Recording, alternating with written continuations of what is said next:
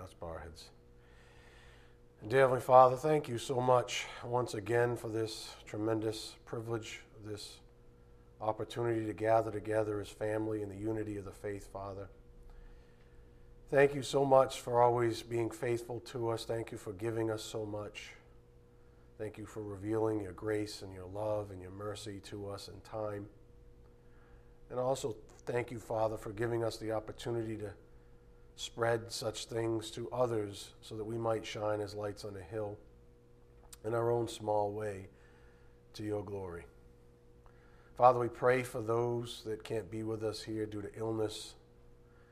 And we pray also those that are spiritually dead still, that before it's too late, that you humble them, whatever that takes, and that in advance we're grateful for any opportunity we might have to evangelize them. What a privilege that is, Father. We are most grateful and thankful, of course, for the source of the gospel, your Son, Jesus Christ, who canceled out that debt. We just ask for blessings on this evening's message. May it be edifying for our souls. We ask this in Jesus Christ's precious name. By the power of the Spirit, we do pray. Amen. Again, this evening's message title is What is Good and Who Gets to Define It? Before we get to that point on the board, let's do a quick review of our lesson from Tuesday, part 2 of It's Time to Man Up.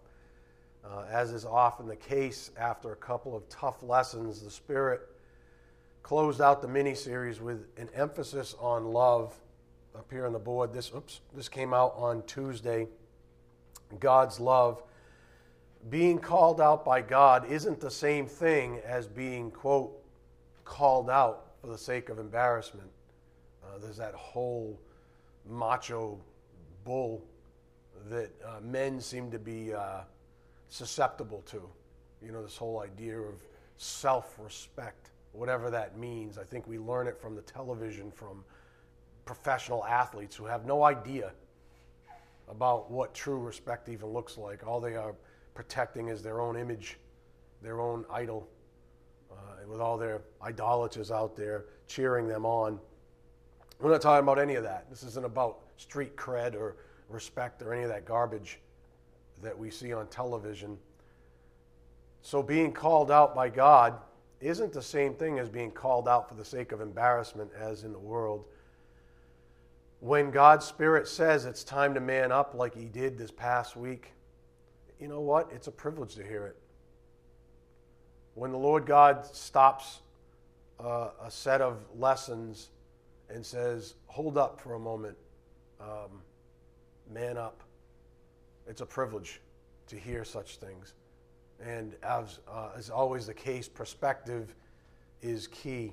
And I was thinking about this, you know, as a shepherd here, why does the good Lord do such things? And one of the main reasons, as we know from Holy Scripture, is that when God calls us out, he's proffering up his own grace. If he says it's time to man up, remember, God always precedes a to-do list with grace. He's proffering up his own grace. He's offering up grace, putting it on the line for all creatures to see, including the angels. That's really what he's saying. So he's calling us out. He's drawing us out on faith, which is a gift given by grace. So if you think big picture, that's what this is all about. For example, Job reveals how very powerful the gospel of Christ is. Now, you might have never thought about that before.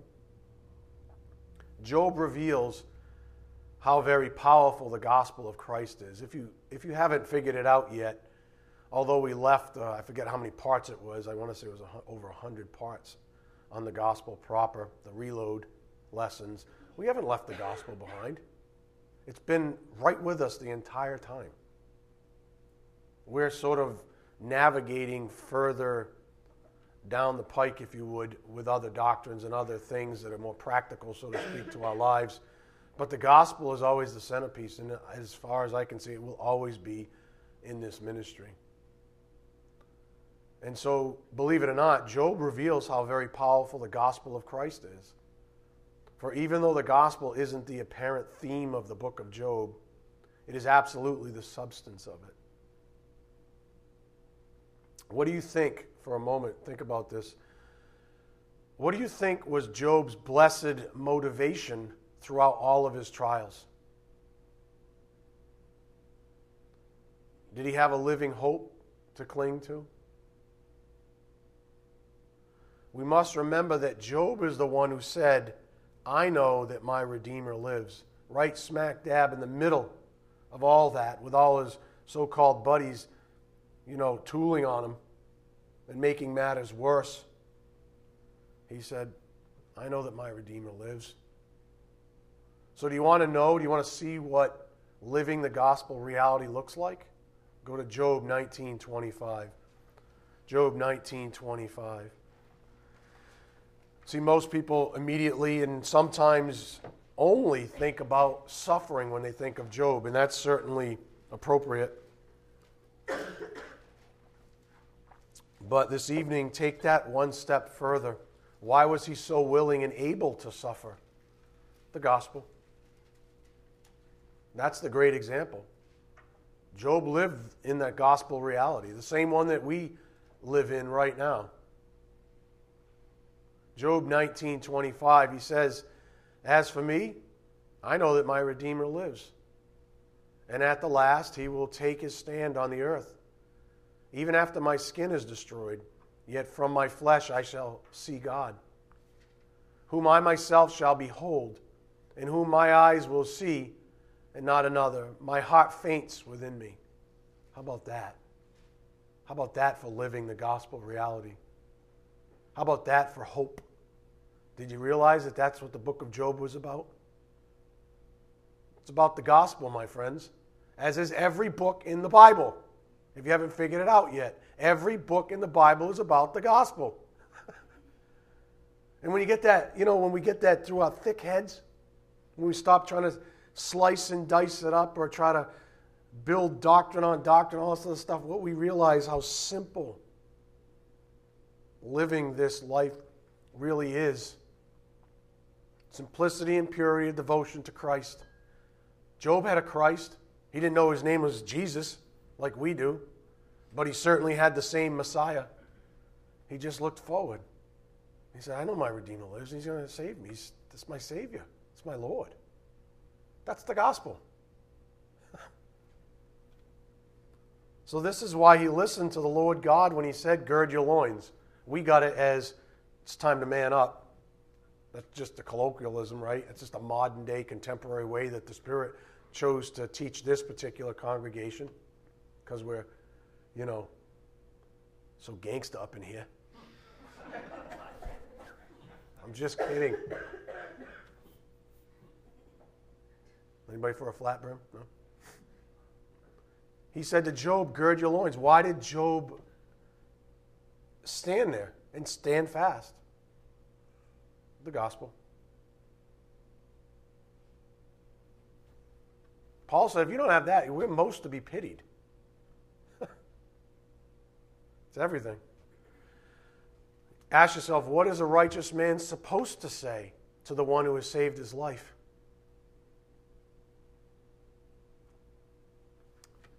So manning up from God's perspective, when God says man up, it is implied that we are to do so as unto the Lord on the fundamental reality of the gospel. The one who saved us is the same one who's saying man up. The one who saved us is the same one who says, I'm going to give you grace and faith so that you can man up. I'm going to draw you out so that the theatron, even the angels, can see this wonderful display of my mercy, my grace, and my love through you, a vessel. When you read the so-called Hall of Fame of Faith in Hebrews 11, what you are seeing is a list of people who live the gospel reality. What do you think was their motivation? And as that chapter describes, each person who did so affected so many others along the way. So this idea of manning up isn't just about an individual. If you think that, I mean, that's where it starts, but if you think that's the only reason that he draws us out, you've missed one of the key points.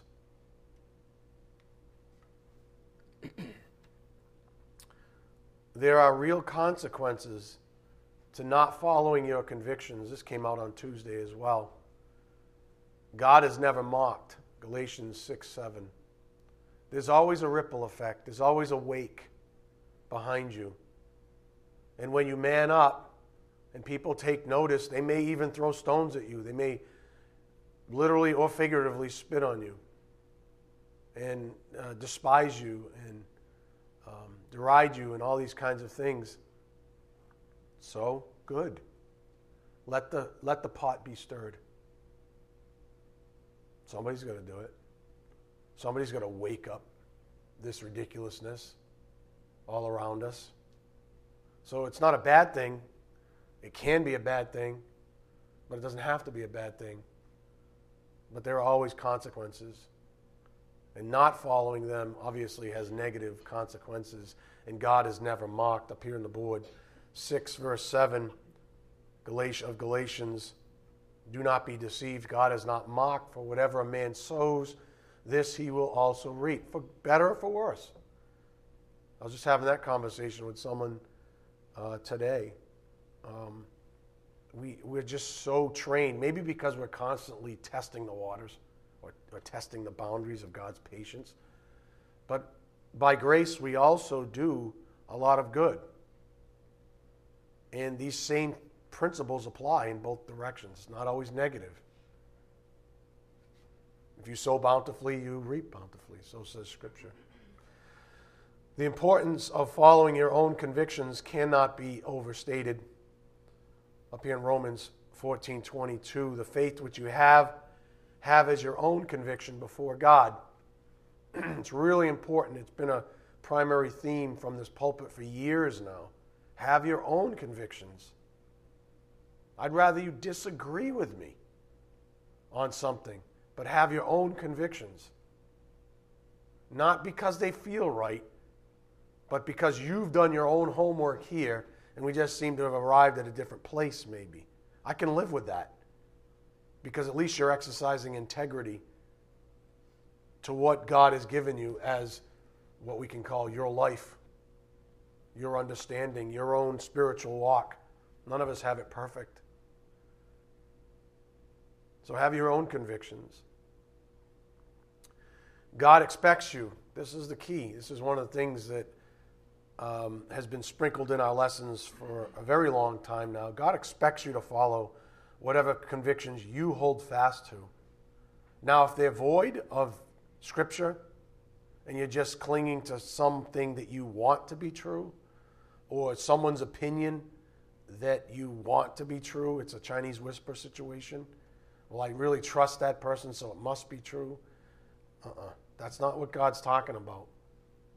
Those are borrowed convictions. Have your own. The only way you're ever going to get your own convictions is by reading this a lot, daily at that. So the faith which you have is your own conviction before God. Know that God expects you to follow whatever convictions you hold fast to. This is why God wholly expects each man, and you could apply this to women as well, but the emphasis has been on men. God wholly expects each man to be his own man. Be your own man. I used to say this to my kids all the time in a variety of ways. Don't ever let anybody else dictate to you what you're supposed to be. And don't let anybody else's opinion of you matter. Other than you saying, I trust this person enough to actually say, I'm going to think about that. Don't be dismissive like some people are. But as I've taught in the past, the other extreme is what others think of you is none of your business. You need to be your own man before God because you're going to be standing before Him alone. So manning up, God expects you to be your own man in the sense that he has called you uniquely to live a life that only you can live. I don't know what's going through your life right now. I'm sure at this time of the year, probably a lot of things, probably chaos even, I don't know. Probably stress, who knows. But I know that God expects you to be your own man in the sense that he has called you uniquely to a life that only you can live. And some of you are saying, oh man, but I messed up so bad, I don't know if this, No, he knew that from eternity past. You cannot change yesterday. So live your life now, whatever that means, with all the scar tissue and the baggage.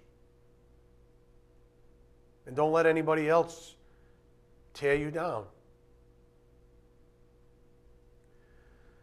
So men, we often find ourselves, to extend this even further, being your own man.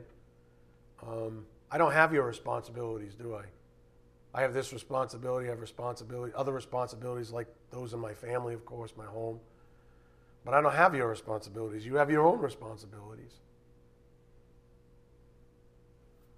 But being your own man is important because we often find ourselves fighting for others.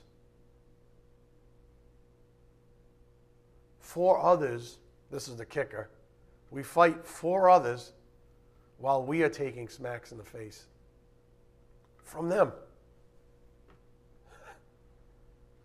So we fight our tails off for other people, and they despise us. Not always, but often. Like Paul would say, am I to be loved less? I love you more, but you seem to be loving me less all the more. Yeah. The perfect example for me as a father has been with my children, obviously. And believe it or not, I know one of them's out of the house, but to this day I am fighting tooth and nail for both of my kids, and now even for my beloved daughter-in-law. I don't mind. I relish the opportunity. Why? To reveal God's grace. Because I know when I man up and fight a fight that maybe they don't even see, and maybe they're the ones that are actually, bumping heads with me. I know that when I'm acting in integrity, it's a good thing, and God will deliver me through it. And eventually the wisdom transpires into them, and they figure it out. So I can say this unequivocally, that all of them have resented me for it at some point. Why are you laughing, Andrew? Case in point. Maybe even now, as I share this with you, I don't know. The same goes for my children here, and I don't mean that condescendingly at all. I'm using the analogy that Paul used, that as sort of a spiritual father over this congregation of believers, the vast majority of the time, especially during the tough lessons, I am fighting, and you resent me for it. Even though I do it out of pure love for Christ, for your benefit. That's the funniest thing, isn't it? Yeah, funny for you. And I was thinking about that whole dynamic, children, fathers, maybe even children, parents, you could extend it. For some reason, children are famous for accepting that Christ is fighting for them. But somehow as true under-shepherds, and you're looking at one of them, aren't to be trusted. It's an interesting dynamic that guys like me have to live with. And just as a side note, and I mean this with every fiber of my being, and I don't think I'm speaking to anyone here this evening, if you've been here for any length of time and you still don't trust my heart, then you really ought to consider leaving and submitting to someone that you can trust. I mean, I'm telling you. Do yourself a favor. Go find somebody that you can trust, that you can. Because if you don't trust me, you'll never submit to me. And you'll suffer. And I don't want that for you, because that's what true love looks like. I don't want you to suffer. It's not important that you're my sheep. You're not mine anyway, strictly speaking. It's important that you align to the Lord. If you don't trust me, find somebody you can trust. All I can say is that God sees my heart, and so do I. And I'm telling you that I'm fighting for you. Because you know what? That's what, and I hate to use this term, it sounds kind of pompous, but that's what real men do. We're not afraid to fight this way. We're not afraid of a good fight even. Sometimes if we're in a mood, we're looking for one. I'm just saying.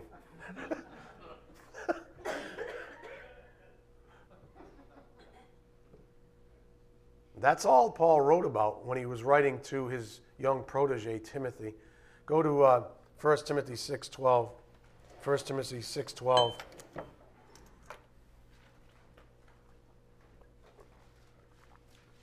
Darn it if I'm not fighting my own voice at this point. Whatever. If it's not my voice, it's something else. 1 Timothy 6:12. Fight the good fight of faith. This is, he's writing to his young protege, right? Up and coming pastor, a true man of God. He's training him up. Fight the good fight of faith. Don't take that lightly. There's a reason why he's using strong language there. Because Paul, of all people, knew that it was a fight, a daily fight, just to do this job. And if you're a leader in any realm, especially in the family, you have to fight. I mean, every single day, it's a fight. So fight the good fight of faith. Take hold of the eternal life to which you were called, and you made the good confession in the presence of many witnesses. In other words, that's his way of saying, my friend, this is all about the gospel. Why would you fight? Why fight this fight? Why get up every morning, battered and bruised, and say, put me back in the ring, coach. Put me back out on the front line. I'm still alive. I'm still here. I'm ready. I'm willing. I am what I am by the grace of God. Why would anybody do that if the promises they cling to are vapid, have no substance, if they didn't have a living hope, as Peter would describe it? Why would anybody do that? They wouldn't. They would do it for a time, like a lot of emotional people do, who call themselves Christians, and then when the times get tough, bye-bye. See you later. Didn't sign up for this. I wanted the wardrobe, I wanted the ribbons, I wanted the echelons, but I didn't want to fight the fight. It was always about me. And eventually those people are weeded out, especially behind pulpits. Verse 13, I charge you in the presence of God, who gives life to all things, and of Christ Jesus, who testified the good confession before Pontius Pilate, that you keep the commandment without stain or reproach until the appearing of our Lord Jesus Christ, which he will bring about at the proper time, he who is the blessed and only sovereign, the King of kings and Lord of lords, who alone possesses immortality and dwells in unapproachable light, whom no man has seen or can see. To him be honor and eternal dominion. Amen. Instruct those who are rich in this present world not to be conceited or fix their hope on the uncertainty of riches, but on God, who richly supplies us with all things to enjoy. That echoes all the way back to Job, doesn't it? All the way back to Job. I know my Redeemer lives. I'm going to fix my hope on him. Verse 18, with all of that motivating you, instruct them to do good. Fight the good fight. Instruct them to do good, to be rich in good works, to be generous and ready to share, storing up for themselves the treasure of a good foundation for the future, so that they may take hold of that which is life indeed. O Timothy, guard what has been entrusted to you, avoiding worldly and empty chatter and the opposing arguments of what is falsely called, quote, knowledge, which some have professed and thus gone astray from the faith. Grace be with you. I look at that entire closing passages. Don't just avoid the white noise. There's always somebody who thinks they've got a better way when Jesus Christ said, I'm the only way. There's always someone who's trying to complicate things for the sake of stratification, even within the body of Christ. There's always someone who says, I know this is hard to believe, it's 2017, and I found a new doctrine. I know there's always somebody doing that or creating new words or anything like that. They can keep it. I'll take Job's viewpoint. I'll take Paul's viewpoint. I'll take any of the apostles' viewpoint, which is very simple. This is about the gospel. Amen? It really is. Honestly, this is what it's about. It's not easy being the agent holding the scalpel, I can tell you that. The one commissioned to cut your soul open and say, you see right there, that's cancer in your life. It's not easy being up here doing those kinds of things. The problem is that surgery is painful. So, this may go in your own life, when you have to point something out in your own life, in your own home maybe. On the topic of manning up, it's not popular to lead people where they do not want to go. That's verbatim from Tuesday. It's not popular to lead people where they do not want to go. I think of like a stubborn mule. This is where ass really makes sense. A stubborn ass. You can pull on it all you want, but they just don't want to go. And so we have encouragement from Scripture. We saw this with Jeremiah, where the Lord said, now gird up your loins and arise, Jeremiah, and speak to them all which I command you. Do not be dismayed before them, or I will dismay you before them. It is not popular, and the Lord knows this. He said, so what? So what? Where did I ever tell you you're going to be winning Mr. Popularity contests? In fact, I told you just the opposite. And now we have the New Testament, and we have the Lord who said, listen, if they persecuted me, they're going to persecute you. If the world loves you, there's a problem. Jeremiah, like all of us, had to be encouraged to stand his ground while delivering unpopular news to his brethren. But just know that any man or woman of integrity wants to be treated the same way. In other words, you can't just be the authoritarian, the person who always carries a whip or a rod or some corrective measure. That's lopsided. You also have to have enough integrity to say, when it's your time, bring it on. I just want to be healed. I just want to do the Lord's will. And whatever that means. Any man or woman worth their salt thinks that way. Go to Luke 6:31. 6:31. And we have to remember that when we approach others even.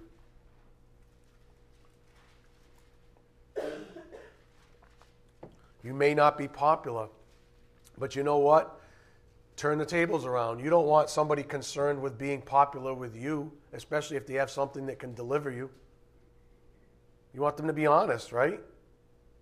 So there you go. Everybody looks at Luke 6:31 and thinks about the schoolyard example. Oh, be nice. You want to be treated nice, right? Oh, well, be nice. All sugar and candy, right, and spice.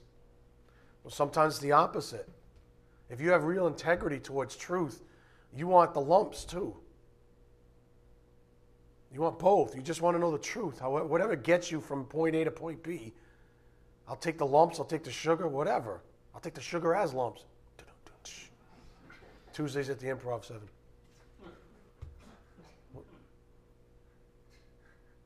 Luke 6:31. Treat others the same way you want them to treat you. That goes both directions. Do you want somebody to tell you the truth? Whether it's sweet or sour? Who cares? If it gets you from point A to point B, do it. Bring it on.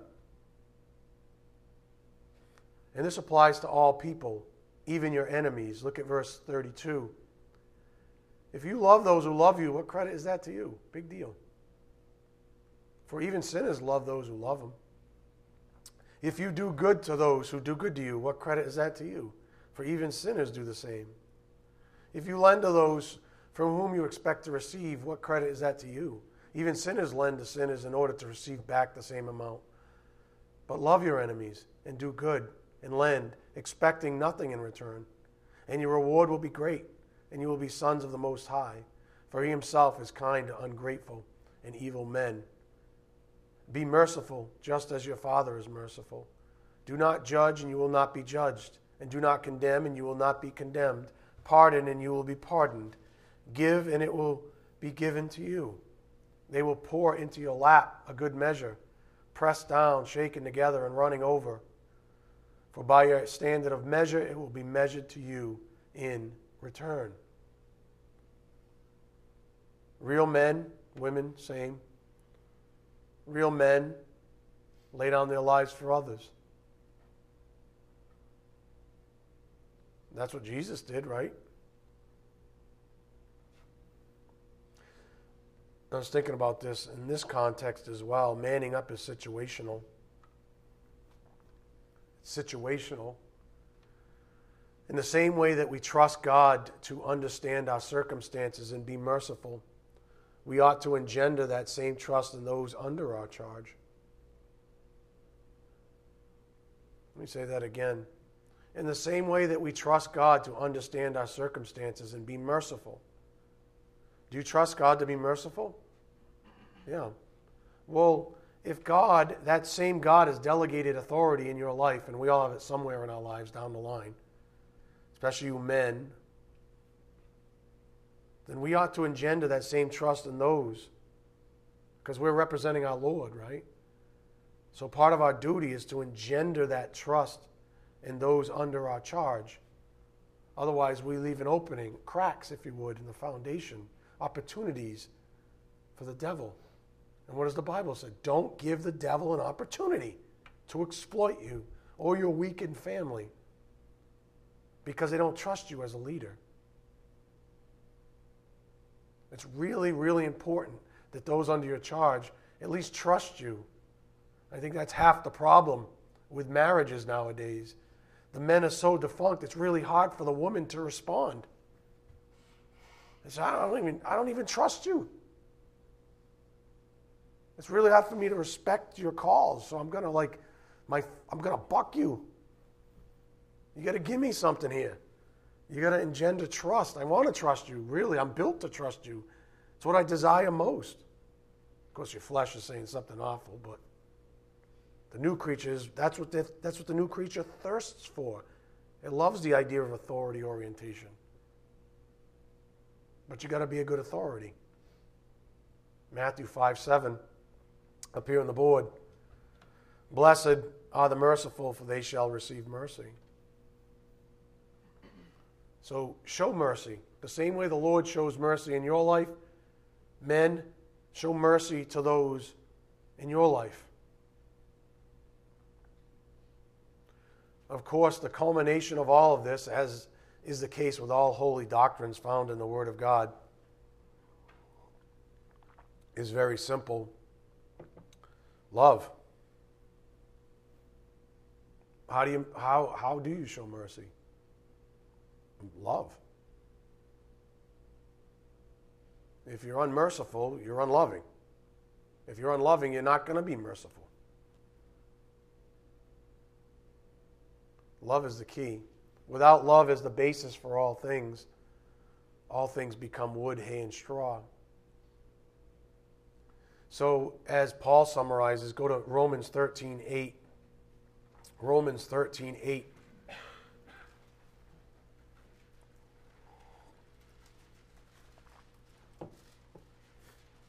Paul summarizes it here.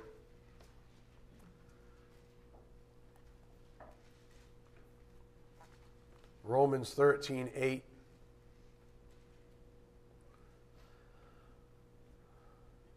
Owe nothing to anyone except to love one another, for he who loves his neighbor has fulfilled the law. You want to know what it means to be a man? You want to know what it means to lead? You have to love.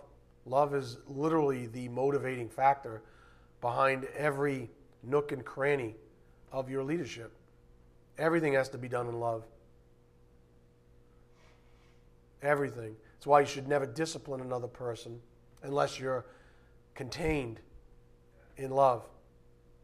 If you've lost your self-control for a moment, then walk away for a time and come back. That's what love does. It's very protective. It's nurturing. It's open to correction even. It's open to give correction.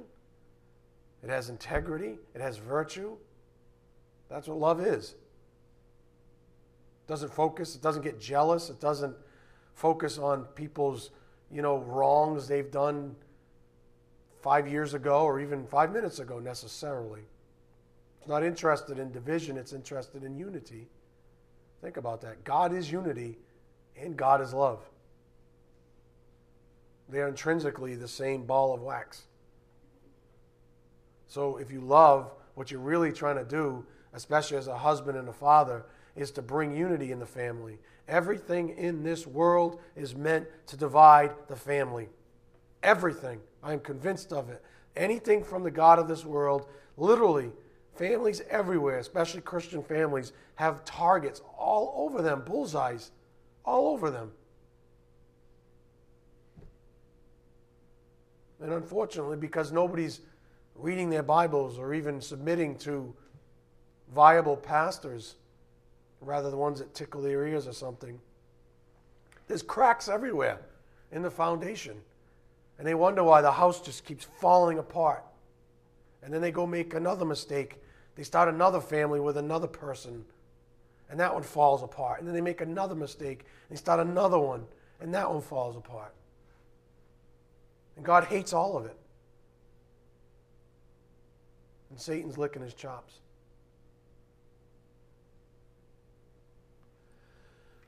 One last perspective before we regain our footing in our primary course of study, what is good and who gets to define it, on the idea of manning up. The most important leadership role you have is spiritual. Just get that right. Just get that part right, men. If you have a family, if you have a wife and kids, get that part right. Make sure that Christ is the center in your home. And don't be apologizing to anyone's flesh. And don't apologize for enforcing this as a reality in your home. The most important leadership role you have is a spiritual one.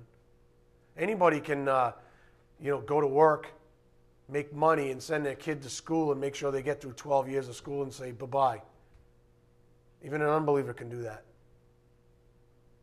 Where it becomes challenging is for you to lead your family spiritually. And say, as for me in this house, we serve the Lord. And literally impose that on your family. Say, we're not going to live in harmony here. This is not going to happen in my house. You're not going to be working for the enemy. I'm not going to allow it in my house. So do whatever it takes to man up. That's what the Lord is saying here. Your primary role is as a spiritual leader. This means that your first priority in the home is Christ. Nothing should escape the criticism or encouragement of the light of truth. If things are going well, let your family know. I love you guys. This is awesome that we have Christ in our lives. Christ is our centerpiece. Tell them, encourage them. If they're out of line, tell them they're out of line. So that's whack. That's what Whitney would say. That's junk. That's garbage. Some are slower than others. That's why I wait a little bit. It takes a little time. You can see it. People's like, Nothing should escape the criticism or the encouragement of the light of truth.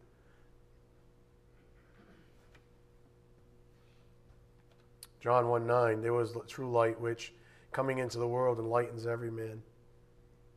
Ah, it's so beautiful. I read that. I'm just like, oh man. John 1 is, man, John 1, huh?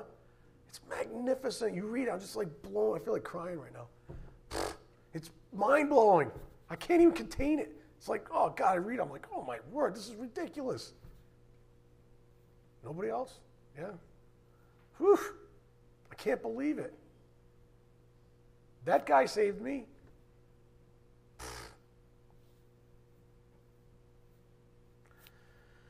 Getting back to our message title series, where we left off with a couple of Tuesdays ago, part 11.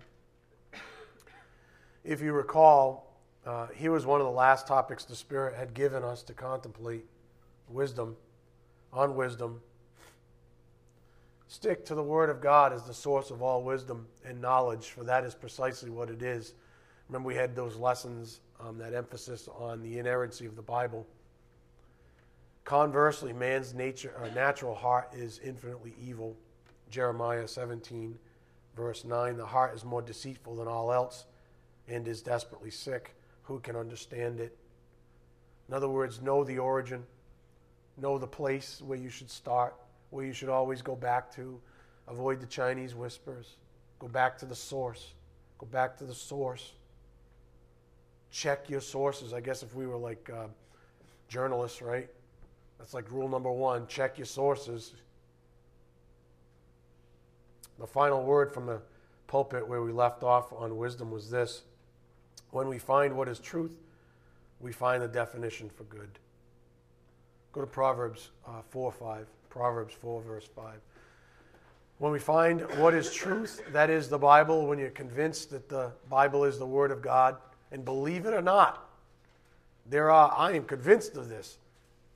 There are whole denominations, the major one in this area, and there are many Christians who are not convinced that the Bible is actually the Word of God. That's not the final word. That either a church or some other designee has come along. And that's what all false religions do, whether it's like a Joseph Smith or any of these people, the Jehovah Witnesses, those guys. Someone's always trying to usurp the word. Someone's always trying to say, oh, no, that was good then, but I got a new revelation, right? It's not much different than the jackass who says, I got a brand new doctrine and it's 2017. It's the same thing. It's the same hellish motivation. Someone trying to elevate themselves above the truth of the word. That's why you always got to check the teachers. I don't mean like hyper check where you guys are like sending me emails all day. You said the and it says A in my Bible. Aren't you swell? Proverbs 4:5. What does it say? Acquire wisdom. You know why? Acquire understanding. Do not forget, nor turn away from the words of my mouth. Do not forsake her, wisdom, and she will guard you. Love her, and she will watch over you. The beginning of wisdom, acquire. Didn't he just say that in verse 5? Acquire wisdom. That's the beginning of it. The wisest thing you can do is seek the truth. And that's what the Bible is. It's the truth. And with all you're acquiring, get understanding. You want to understand this crazy life that we live in? Read your Bible. Honest to goodness. Read your Bible, pray. Submit to whoever your pastor is. Submit to whatever authority is in your life, because all authority is from God. Understand that authority is given for a reason, that God ordained it, and that when He ordains something, it's good. And anytime you try to slip out of said authority structure, it goes from being something good to bad. That's wisdom. The wisest of us know very well, and we'll show you. Like remember in Jaws? Oh yeah, look at this scar. That's when I was still stupid. Oh yeah? And the older you get, they got like, oh yeah? And it's like, what was that guy's name? Whipple? No, what was this guy's name? Anybody remember? Guys, You don't remember him? He pulled up his leg. Richard Hooper. I said Whipple. I was close. I knew there was a P in there. Hooper, right? He pulls like, oh yeah, look at this. The older you get, the more sky. You say, every time I veered off course and I've chosen human wisdom over godly wisdom, I get another scar. So, been there, done that. But we don't listen, do we? There are probably younger individuals listening to my voice right now that are going, and tomorrow, maybe even tonight, they'll do something stupid and they'll get a little scar.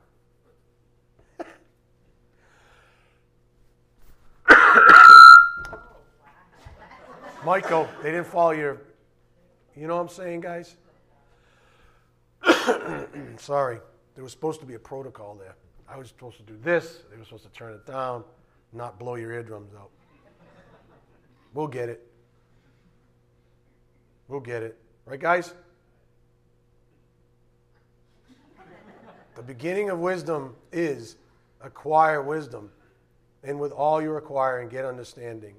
Again, the point of the board, when we find what is truth, then we find the definition for good. You want to find out what's good? That's the big question, right? The $20,000 question. What is good?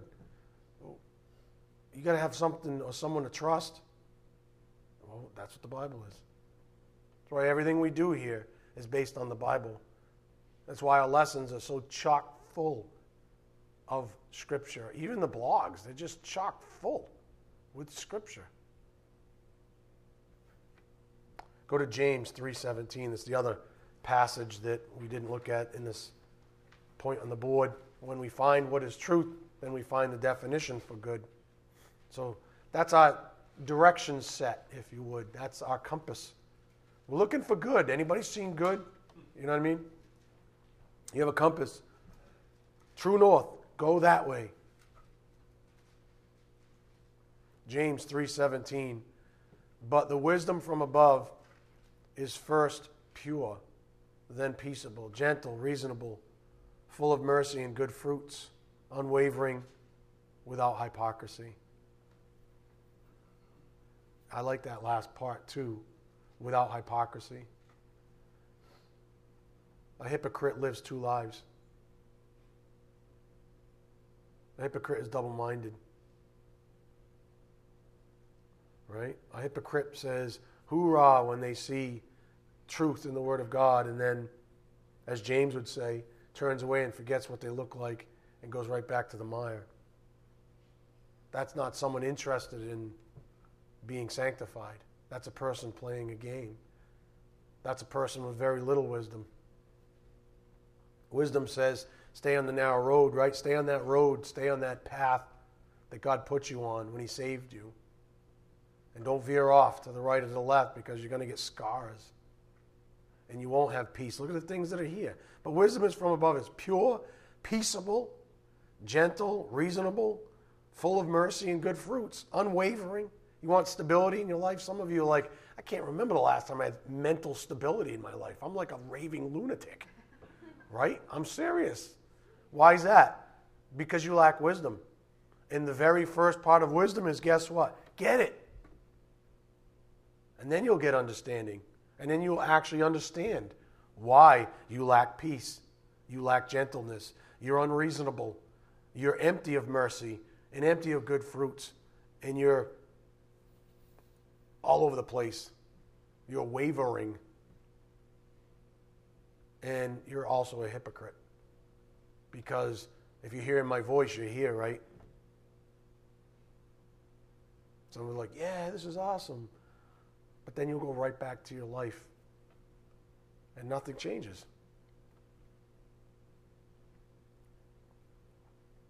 And one person texted me this week. They said, we're just a bunch of tramps. We're spiritual tramps. All we do is just cheat on our husband every chance we get. I love you, honey. As soon as he closes the door. Right? Jump in the car, you're out with the world. Frolicking with the world.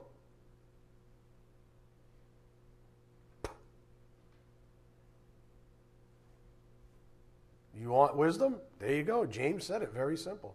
Who doesn't want to have a pure faith? Who doesn't want to have peace in their life? Who doesn't want to be a gentle soul? Who doesn't want to be reasonable? Who doesn't want to be merciful? I hate when I'm not merciful. After the fact, you're like, oh, dude, that was like the most unmerciful thing ever you could have possibly done. Of all the 10 choices you could have made, you chose the least merciful one. Right? I hate that. And it's usually when I'm being a lunatic. Like something's already got me off kilter. I've lost my peace. I've lost my way. I'm not functioning in reasonable wisdom at all. And then something happens, and Satan's really good at exploiting those times when you're in that state of mind. And then you completely have no mercy. That's not good fruit at all. I guess that makes me a hypocrite. And it really does. In the strictest sense of the word, right? I say I believe these things. I say I believe in goodness. I say I believe in integrity. I say I believe in all these fruits of the Spirit. But then here I am over here looking and doing nothing like it. I guess that makes me a hypocrite. I'm okay with that. At least I'm being honest. It's a good place to start. If I'm not being honest, if I'm not being humble, then what chance do I have? I got no chance. Didn't we learn that with what's encouraging about the apostles? At least they were humble. You got nothing else on a day. If you've had the worst day and some of you are like, yeah, that was today. Right? It was like, that was today. If you had the worst day and you were the big jackass, the least you could do is be humble about it. Maybe you have to make an apology. Maybe that's where you start. Especially as a husband or a father. And that's hard.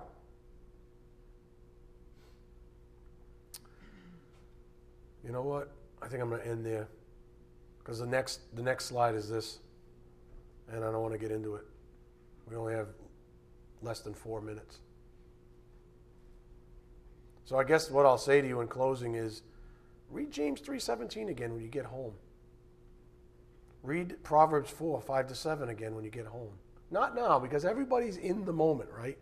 Everybody's like, I'm filled with the Spirit, and I'm like, lockstep, and after an hour, it's just like, I'm like, right? And as soon as you walk home, right, the dog jumps up and scrapes your leg all the way down the side, and you flip out, and the dog bowl goes shooting off the wall, right? And there's water everywhere, and you kick the dog, and later on you're going to feel like a real jerk for kicking the dog, right? Do you know what I'm getting at, right? I don't do that. I don't go home and kick the dog all the time. I'm not saying I haven't kicked her out of the way, though. And every time I feel bad about it. That's God's creature. I shouldn't be kicking around my dog or any other creature, to be honest. I want peace. I don't want to be kicking anything around. So go home and read these things, because that's the truth, and that's what's good. And that's where you're going to find it, in the Bible. Amen? All right, let's bow our heads. Dear Heavenly Father, thank you so much for truth that sets us free. Thank you for not allowing us to sidestep it or escape it or step out of the light, because we've been born again into the light. So here we are, Father, at your mercy, but completely wrapped in your love. Thank you. We love you. We just ask your blessings as we take the things we've learned out to a lost and dying world, Father, that needs it so desperately. We ask these things in Jesus Christ's precious name. By the power of the Spirit, we do pray. Amen. Thank you.